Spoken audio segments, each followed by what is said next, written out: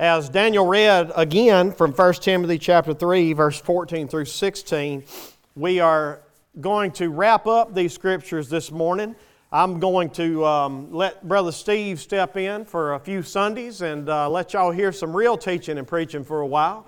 But now Steve's going to come in for a few weeks beginning next week, but I would like to at least wrap up this hymn. And so I'm going to try to do that today. I want to remind you that what we are looking at here is a hymn.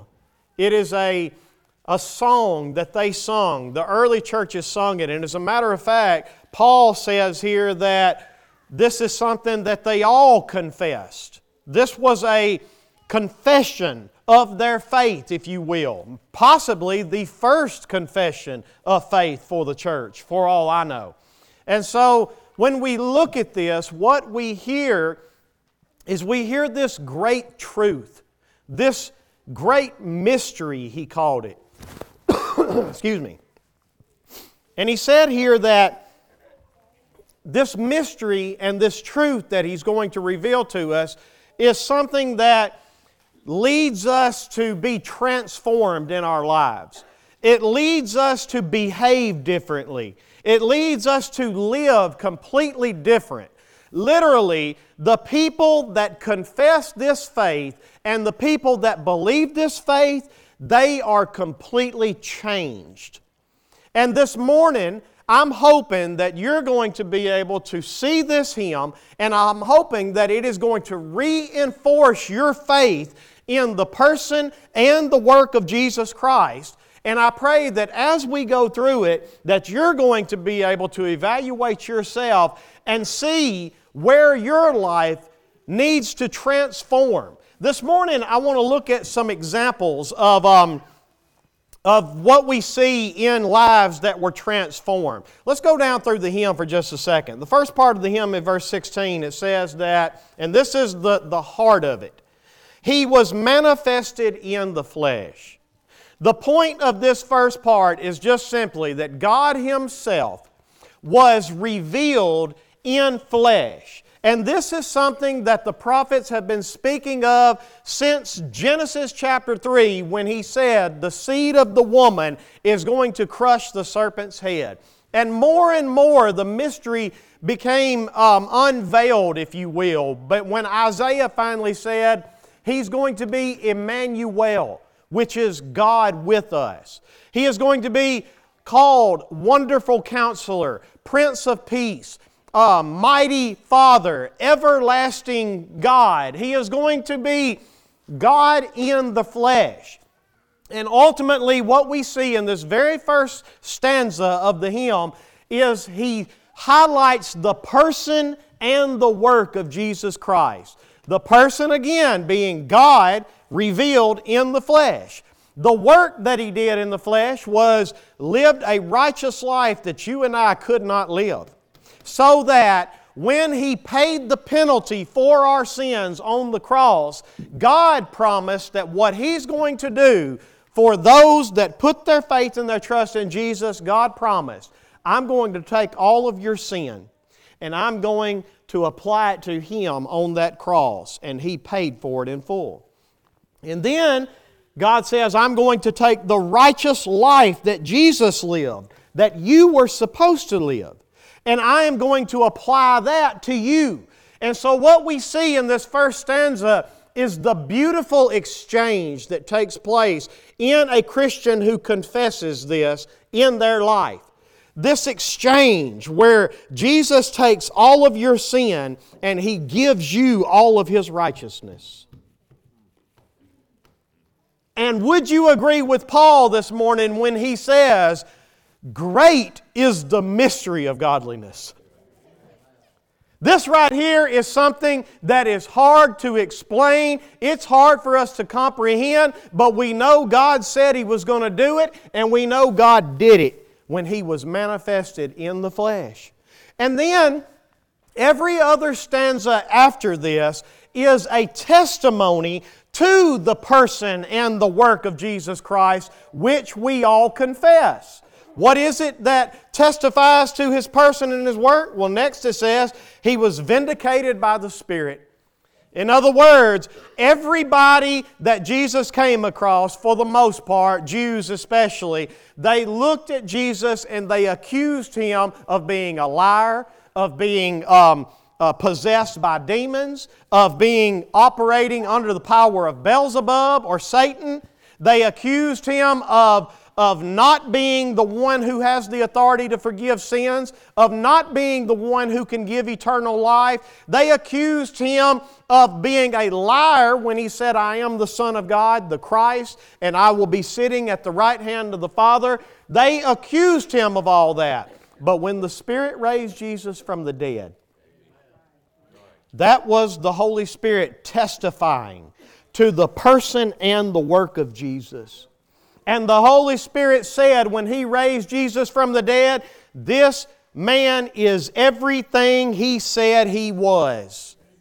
He is perfect in every way, no sin whatsoever. How do we know that? Because if He had sin, death could still hold Him. Because the wages of sin is what? But death had no pangs to hold Him with. There was nothing it had to hold Him. It had no choice but to turn Him loose because He was everything that He said He was. And so He was vindicated by the Spirit. He was proved to be right. And then next the angels testify to the person and the work of Jesus Christ. He was seen of angels, and I talked to you about that last week. Angels were involved in every part of the person and the work of Jesus Christ from start to finish. And I can't go re-preach that sermon last week. You'll have to wait till we get it on YouTube and you can go back and listen to it then. But the point is this. The angels, they were with Jesus before He came to earth and was manifested in flesh. In Isaiah chapter 6, they saw Him in all of His glory, in all of His holiness. And then they saw Him when He humbled Himself and became flesh. And they were the first ones to stand before the shepherds and say, do you know who's in the stable over there?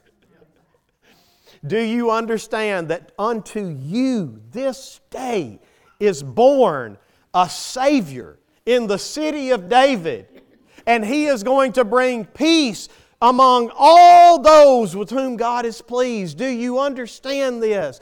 And then they testify to His godliness in the wilderness when they came and ministered to Him. And then they were sitting by whenever He was fixing to go to the cross, and He told His disciples, do you not think that at any moment I could call 10,000 angels and they would come and deliver me right now? And the angels were sitting there just waiting. Say the word. And yet, He didn't do it.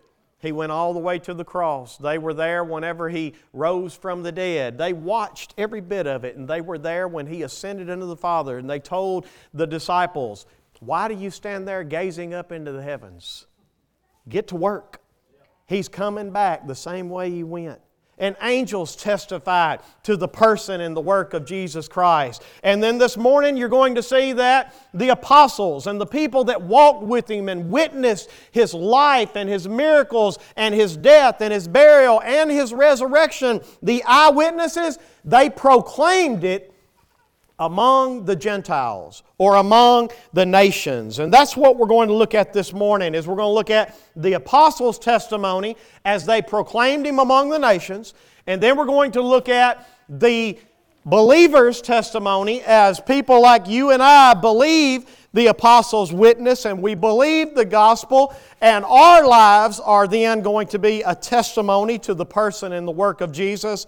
And then finally, He is taken up into glory. This is God's testimony to the person and the work of Jesus, because God is the one in the Psalms. He said, the Lord said to my Lord, come and sit at my right hand until I make your enemies your footstool. In other words, when God took Jesus and put Him at His right hand, that was God saying, this is the one that I've been telling you about since Genesis chapter 3. And so, let's begin this morning with first that He was proclaimed among the nations. First things first, what was proclaimed among the nations? Because here's the thing about it. Much of the gospel that is proclaimed today is not the gospel. Much of the gospel that is proclaimed in churches today don't even necessarily focus on Jesus whatsoever. Most of the gospel today, as a matter of fact, will tell you that there are many ways to God. Most of the gospel today will tell you something like, well, just come and try Jesus, and then if you don't like Him, the devil will always take you back. And don't get me wrong, some of us have probably said that before. But can I tell you that the gospel is not come try Jesus. That's not the gospel. The gospel is you must be born again. And the gospel is look at what Jesus has done for you in order for this to happen. The gospel is this. Look with me in Acts chapter 9, verse 20 through 22.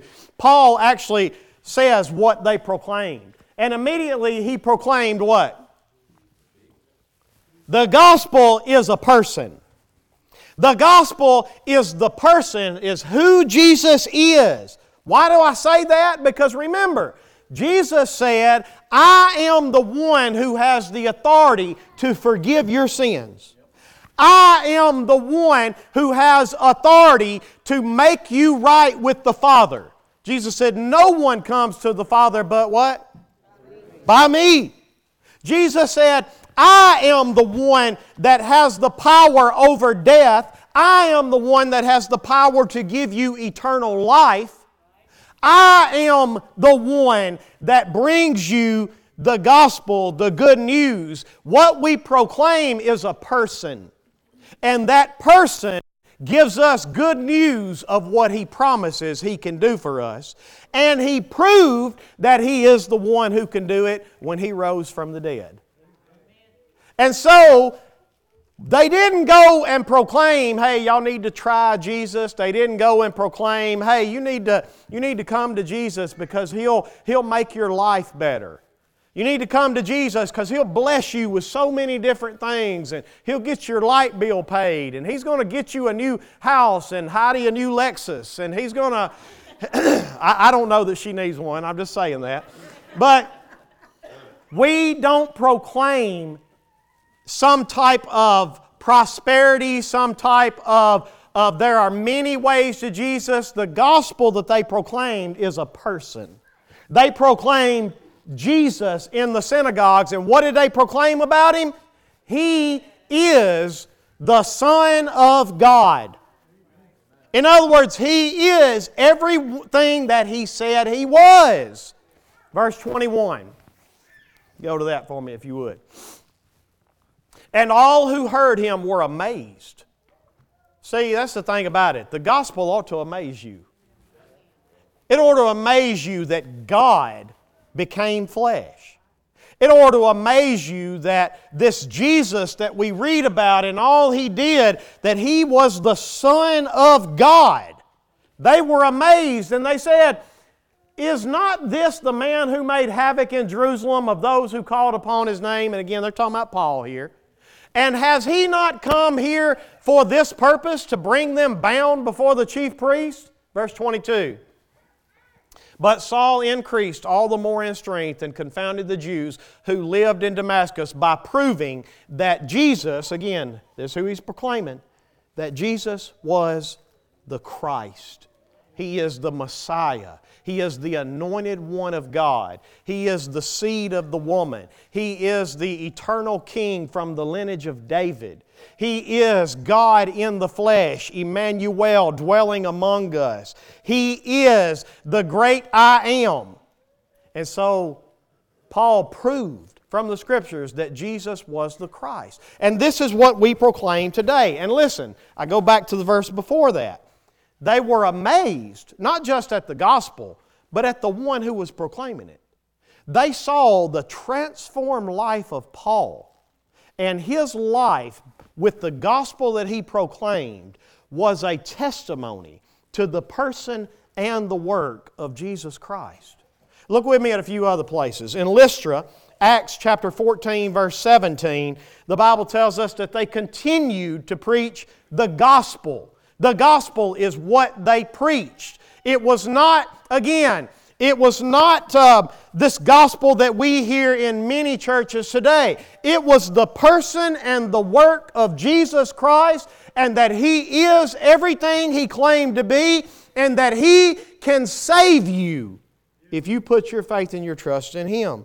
In Derby of Acts chapter 14, verse 21, it says, they preached the gospel and made many disciples. Again, the gospel was what was preached. In Acts chapter 16, verse 10, in Macedonia, it says, we sought to go on into Macedonia, concluding that God had called us to preach the gospel to them. There again, the gospel being the person and the work of Jesus Christ. That's what we proclaim. And then in Acts chapter 17, verse 2 and 3, we see in Thessalonica that he reasoned with them from the Scriptures, explaining and proving that it was necessary for the Christ to suffer and to rise from the dead. So there we have the person and the work of Jesus. And then notice what he says next, and saying, this Jesus whom I proclaim to you. What's he proclaiming here? Jesus. Y'all stay with me, please, because I'm telling you, when we hear the confession, He was manifested in the flesh. When we believe in the person and the work of Jesus Christ for mankind, it is Him that we proclaim. Amen. We proclaim Jesus to you, and what we proclaim is that He is the Christ, the Son of the living God. Just a few more places to show you, because I just showed you in Damascus, Lystra, Derbe, Macedonia, Thessalonica. In Acts chapter 17, verse 18, he preaches in Athens. And in Acts 17, verse 18, notice what it says. Go down to the very bottom of it. He seems to be a preacher of foreign divinities, because he was preaching what? Jesus. And the resurrection. No matter where you go, you see the apostles are proclaiming the person of Jesus and the work of Jesus. What He has done and who He is.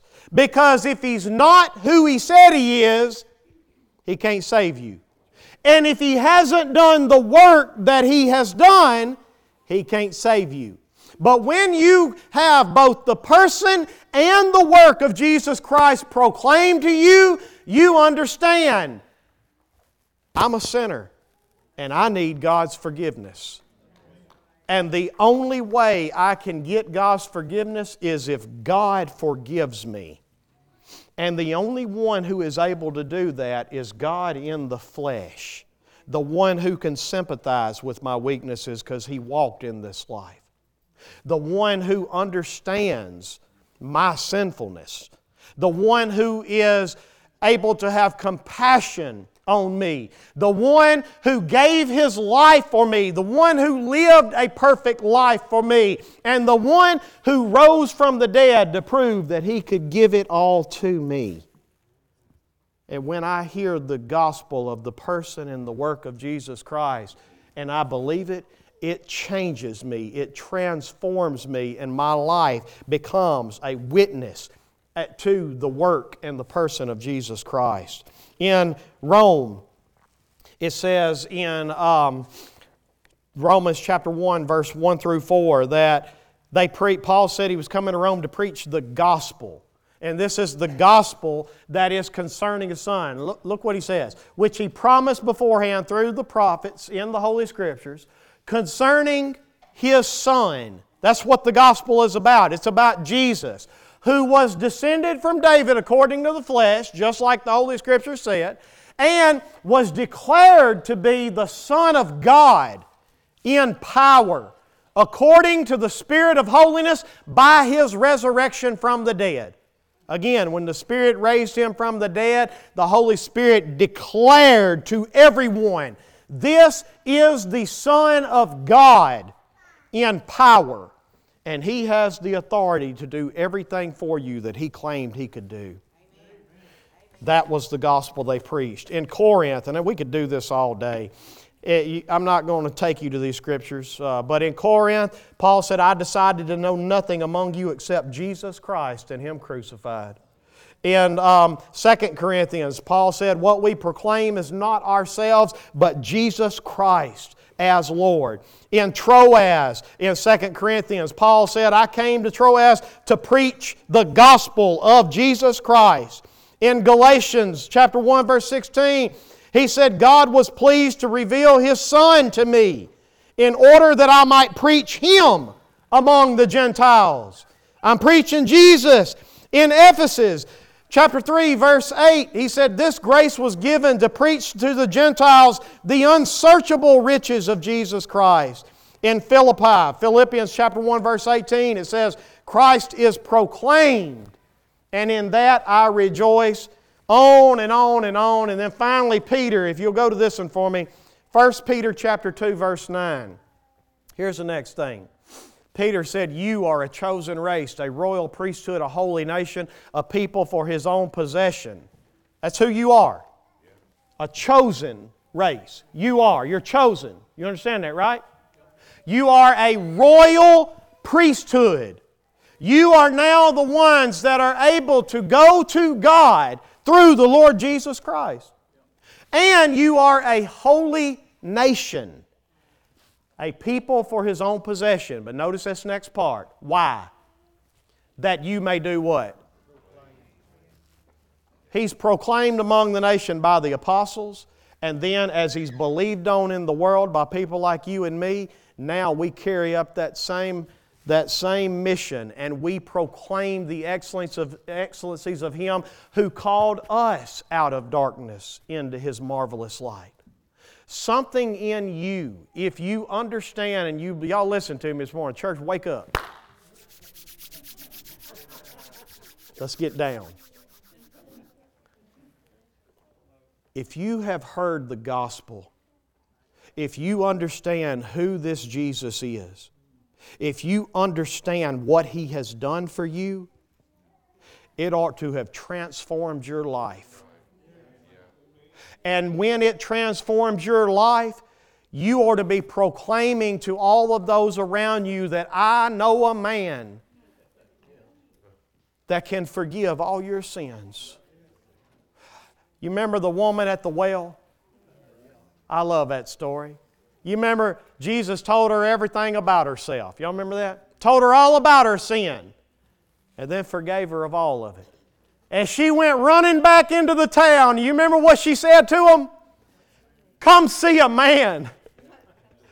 Come see a man that told me everything I've ever done. Come see a man that forgave me of all of my sin.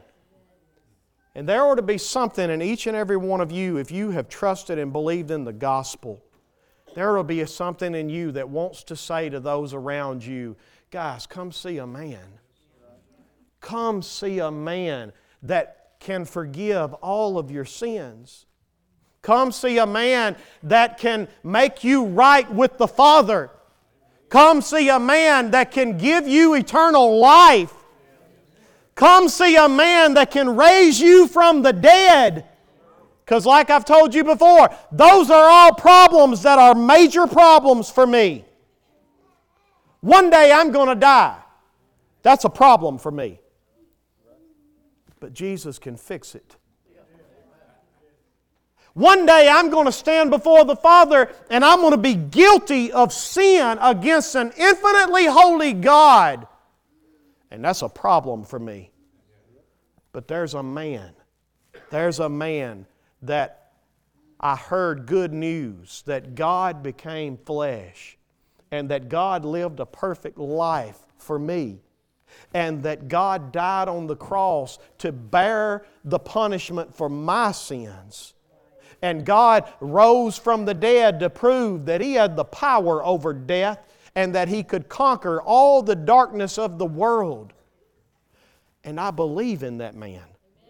And I follow that man because He's going to give me all the things that He promised me He's going to give me.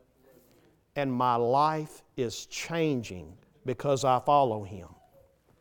if you don't have that transformation taking place in your life, I question, have you really heard the gospel and do you believe it?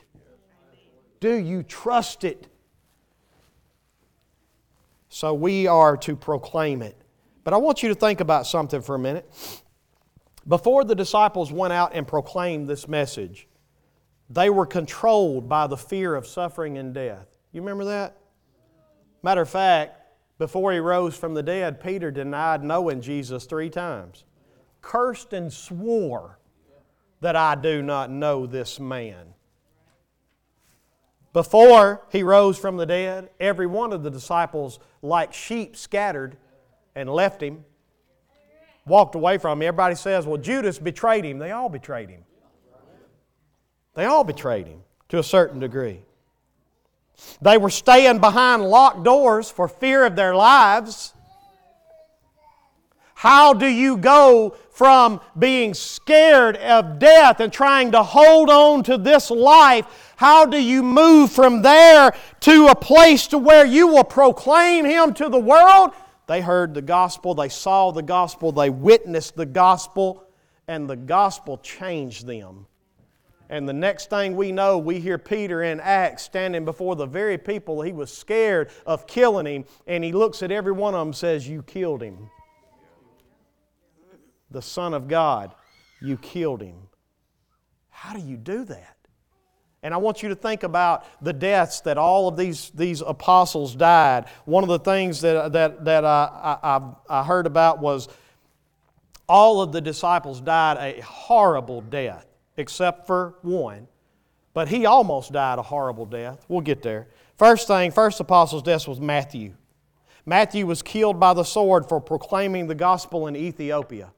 Now again, how do you go from hiding behind locked doors to saying, I'm going to go to Ethiopia and I'm going to proclaim Jesus? How do you do that? I'm going to tell you how you do it. The Holy Spirit came into his life. He saw the resurrection of Jesus. He believed in the person and the work of Jesus, and it completely changed him. And he saw, because here's what the beauty of the gospel does for you. It frees you from the fear of death. See, Jesus said, whoever would come after me must deny himself and follow me. In other words, you have to quit trying to hold on to this life. Because honestly, when you're trying to live for this life and when you can't turn loose to live for God, it's because you're scared of losing this life. And so ultimately, that's the fear of death is what that is. But when you believe in the person and the work of Jesus Christ and you understand who this man is, what this man has promised, what he can do for me, you understand that this life ain't worth trying to hold on to. Amen. And Jesus says things like this. He says, whoever would keep this life will lose it. That's right. But whoever will lose this life for my sake will gain it. And ultimately, He's trying to show you that as long as you're holding on to the fear of death, as long as you're holding on to trying to live this life, you're not truly believing and trusting in the person and work and the promises of Jesus Christ that come through believing the gospel. And so, Matthew dies by the sword in Ethiopia, proclaiming Jesus to these people because he believed the gospel. Because he believed in the person and the work of Jesus Christ. Excuse me. Next we have John, the Apostle John, the disciple whom Jesus loved. He was boiled in a huge basin of boiling oil during a wave of persecution in Rome. Boiling oil. And he survived. He lived. But then he was sentenced to the mines on a prison island of Patmos where he wrote his prophetic book of Revelation. He's the only man who was later freed and actually went to live in modern-day Turkey today, in Ephesus, I believe it was, and he went and he lived out the rest of his days in peace and died an old man. But let me tell you something. He was not afraid to lose his life for proclaiming the gospel of Jesus Christ and was even boiled in a pot of hot oil for it. How do you do that? How do you go from locking yourself behind locked doors and being scared to death of holding on to this life to being gladly willing to do it in order to proclaim the gospel? He believed the gospel and it transformed him. He was a testimony. His life was a testimony to the person and the work of Jesus Christ. James, the brother of Jesus, although not officially an apostle, remember this is his brother, all right? Jesus is his brother. He was the leader of a church in Jerusalem, and he was thrown from the southeast pinnacle of the temple over 100 feet down because he refused to deny his faith in Christ. Now he has the opportunity. Now listen, this is Jesus' brother. I don't know about you, but I got sisters. And if one of my sisters looked at me and said, I'm the Messiah, I ain't giving my life for that. No, I'm looking at every one of you. That girl is a liar. That's all I'm saying. All right? She is crazy. But James, the brother of Jesus, gives his life, thrown from the temple. Many tradition says it's the same pinnacle that Satan took Jesus on and told him, cast yourself down from here if you're really the Son of God. Because the angels won't let you have any harm come towards you lest you dash your foot against a stone. But James is thrown from the same pinnacle as what they say. And all he had to do was deny that Jesus was the Christ. Why didn't he? Because he was freed from the fear of death. Because he believed the gospel. And he knew that to die in this life was only to gain eternal life. That's all that was. Bartholomew, also known as Nathanael, was a missionary to Asia. He witnessed in present-day Turkey and was martyred for his preaching in Armenia. He was flayed to death with a whip. Literally all of his skin peeled off of him. That's how he died, for proclaiming Jesus Christ. Andrew was crucified on an X-shaped cross for proclaiming Jesus in Greece. He did not see himself worthy of dying on a cross like Jesus. And after 7 soldiers whipped Andrew severely, they tied his body to a cross with cords to prolong his agony. And his followers reported that when he was led to the cross, Andrew saluted it with these words, I have long desired and expected this happy hour. The cross has been consecrated with the body of Christ hanging on it, and he continued to preach to his tormentors for 2 days until he died.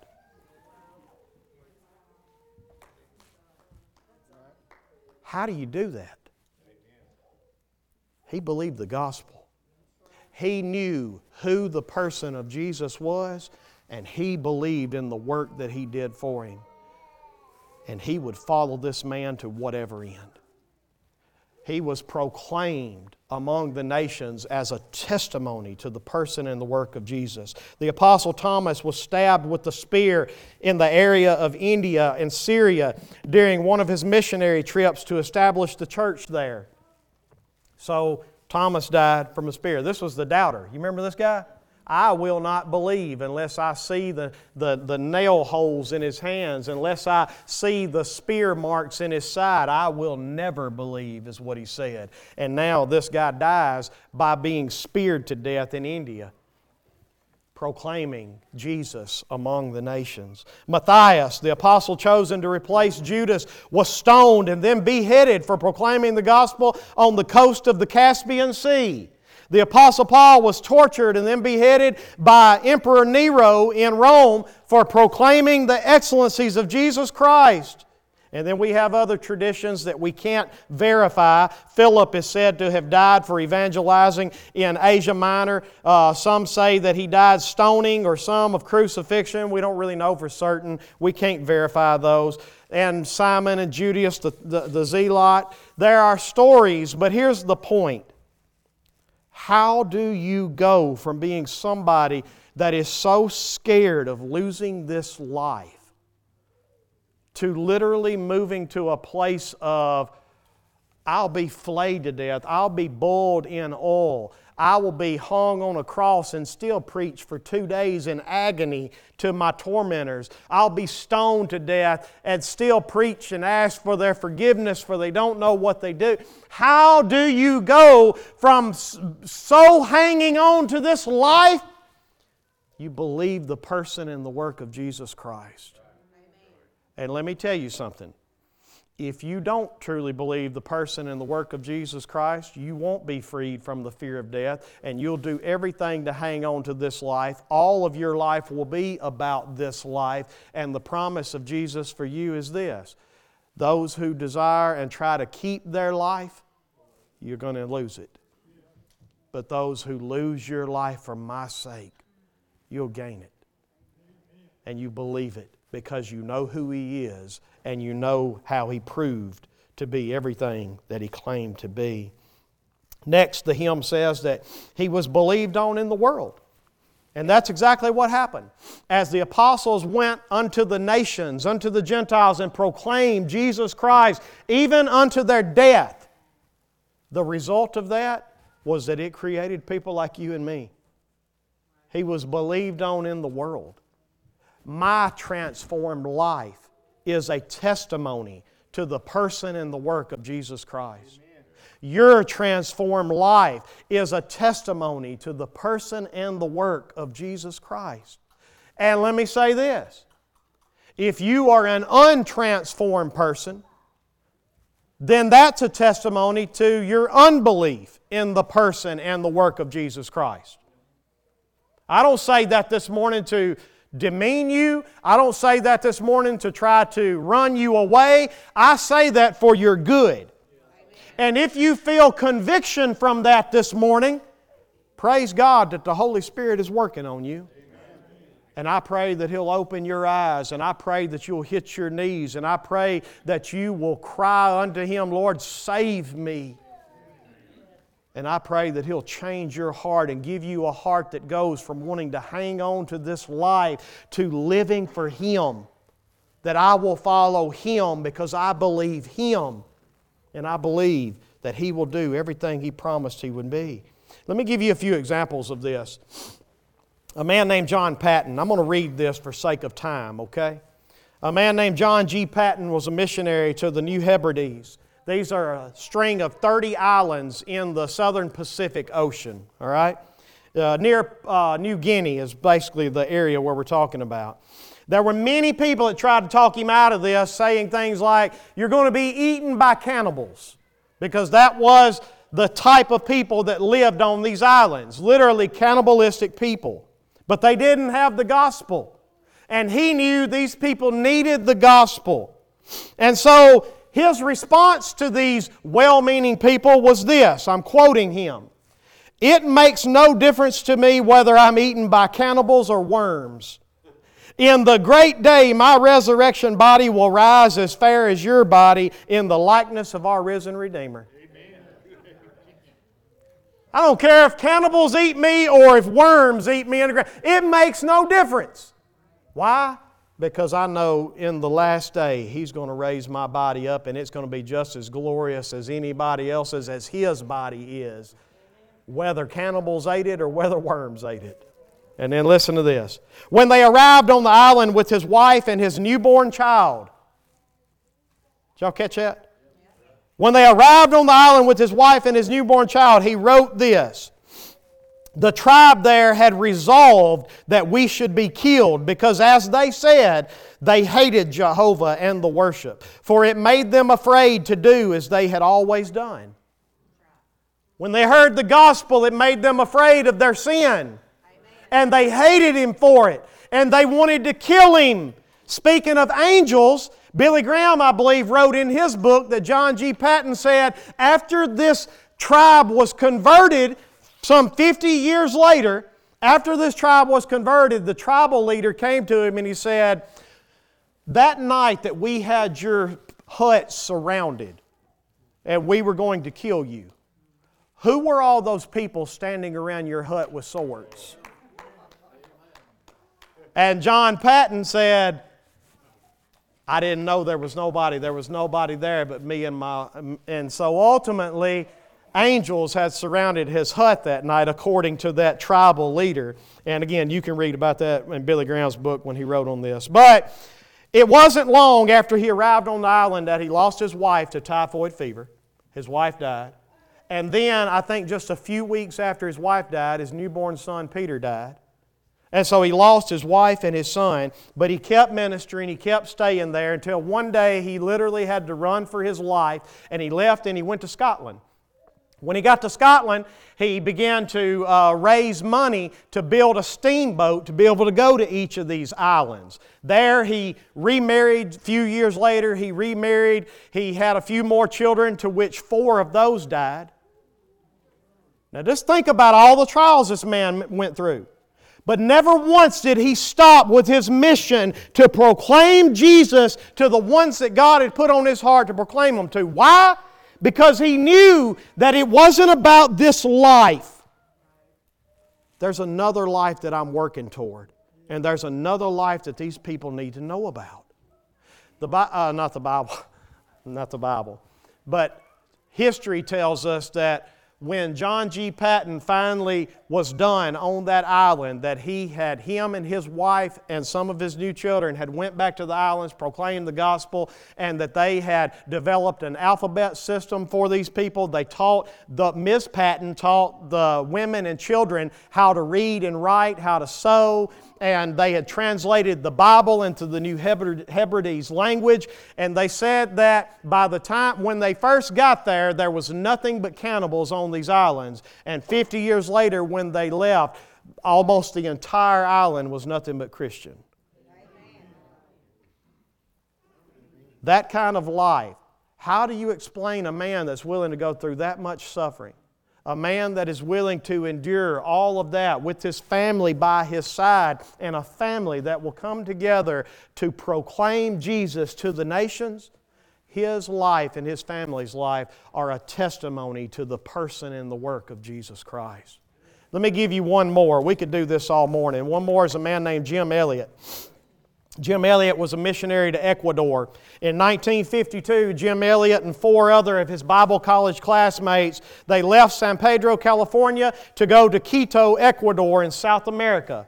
They wanted to make contact and learn to share the gospel with the completely unreached tribe of the Guarani people in Ecuador. He and his missionary partner from Bible college, Pete Fleming, spent the first year in Quito learning to speak Spanish. Then they moved to Shandia, a small Quichua Indian village, to take the place of a retiring missionary. They studied hard, they learned the language, and their hard work paid off. In 6 months, they were both speaking Spanish well enough to move in with this tribe. When they arrived at this tribe, they also had to learn the speech of this Indian tribe as well. They learned it. Many of these people became Christians. But then there was another group right down the island of the Aucas. These were a very hostile people. They had killed many people. But they decided, here's what we're going to do. Nate Saint was one of the guys there, and he flew a plane. They came up with a way to lower a bucket to be able to drop gifts and things for the people, and they could speak friendly phrases so that they knew they were friendlies. And then it even come to a point to where they would put gifts back in the bucket and be able to send them back up somehow. I don't know how that happened, but there's actually some pictures and video on it that you can research Jim Elliot and see some of this. But anyway, long story short is this. One day they decided, we're going to land. We saw a spot, we're going to land, and we're going to try to reach these people. And so they landed, and 5 of them got out, and 2 women came out, and they ministered to them. They ate with them. They were able to communicate with them some. A few days later, there were 3 more women that came out because they told them, go back and invite some others to come back with you. And so when they came out, Jim Elliot and one of the others took off running across the river to meet the people, but what they didn't know is they weren't there for good reasons. They were there to kill them. And so they were surrounded. The next thing you know, they were surrounded. Every one of them had guns in their pocket, they said. But they had already committed that they were not going to use those guns to kill these people because they were there to share the gospel with these people. And ultimately, they were speared to death. Again, the story doesn't end there. Nate Saint's sister and Jim Elliot's wife, with his 10-month-old daughter, after hearing the news of what happened, decided they were going to go and live on the island. They went and lived on the island, and long story short, they ended up seeing this island converted. They translated the Bible into their language. It's a beautiful story. I go back to this. How do you do that? There's only one way. The transforming work of the gospel, of the person and the work of Jesus Christ, and it changes everything about you so that you no longer hang on to this life. Look at one more scripture with me. Hebrews chapter 2, verse 14 through 15. Hebrews chapter 2, verse 14 through 15. Look at what this says.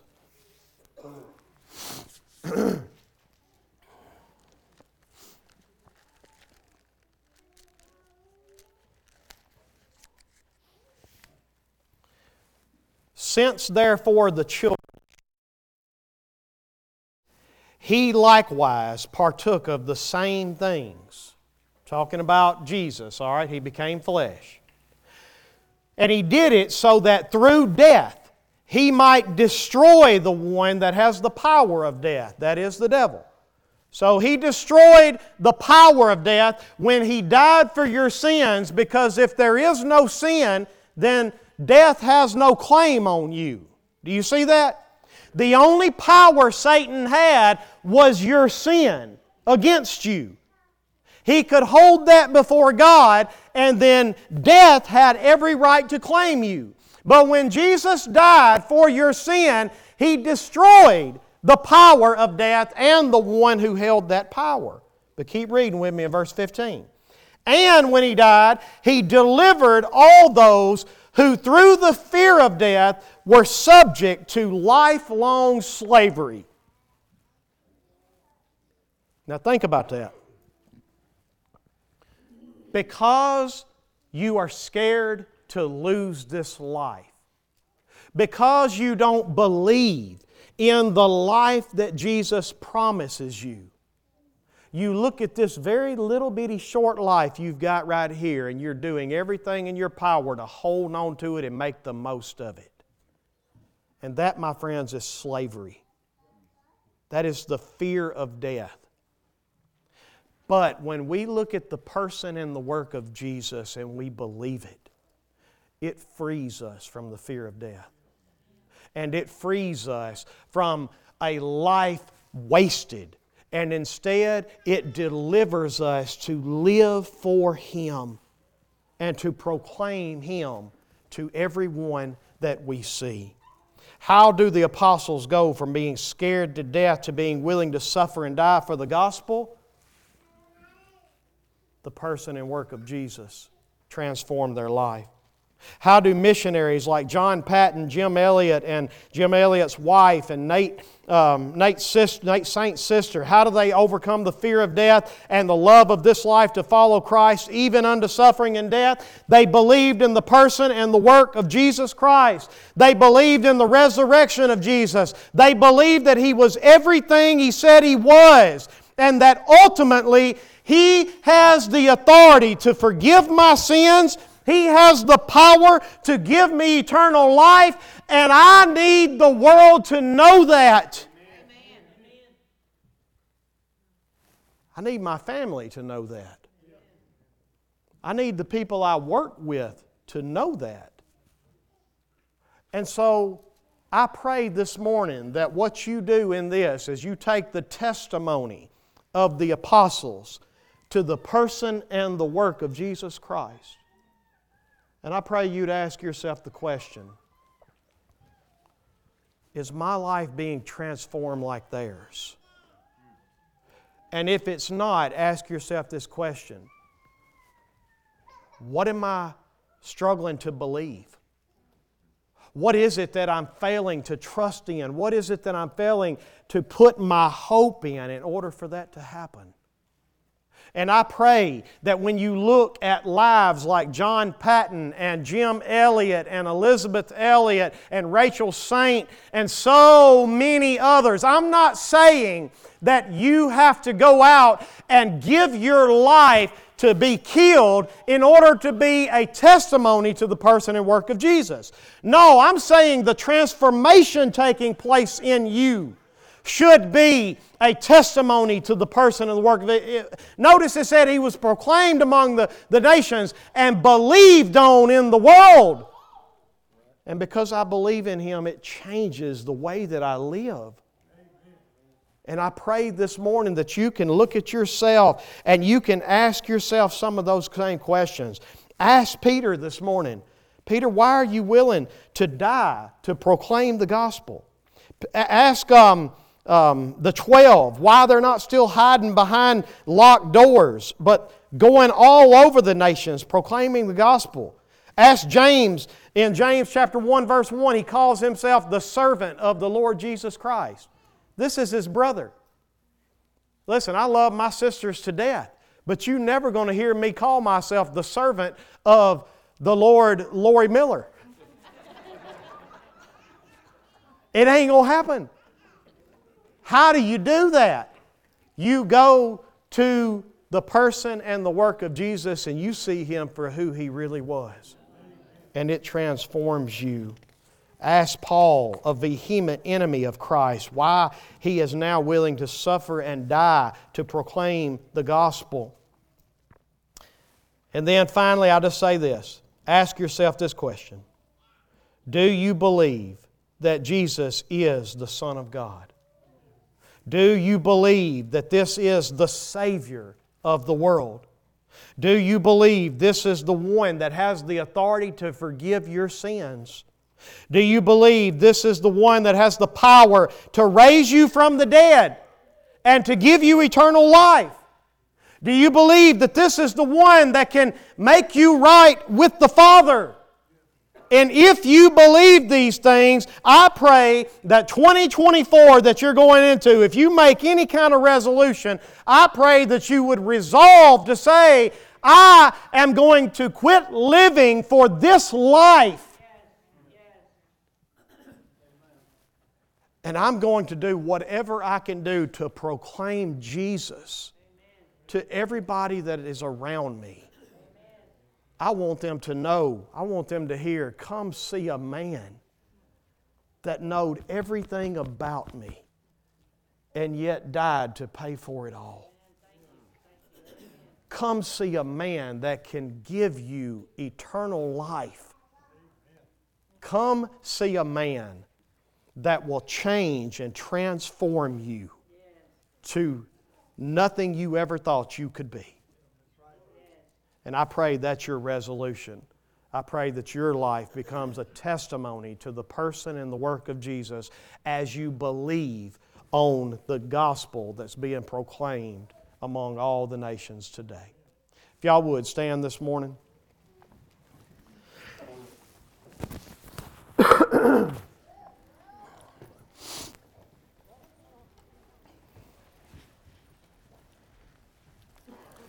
This is a time of response. My job is over. Thank you, Jesus. This is a time where you respond to the Word of God. And however He would have you to respond, I pray you do it this morning. If He would have you to humble yourself before Him on your knees, there's a place for that.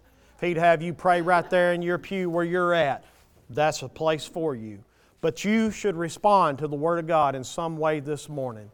Do not leave here unchanged. Do not leave here without letting the Holy Spirit do the work in you that He would do. Come now, whatever you need as we sing.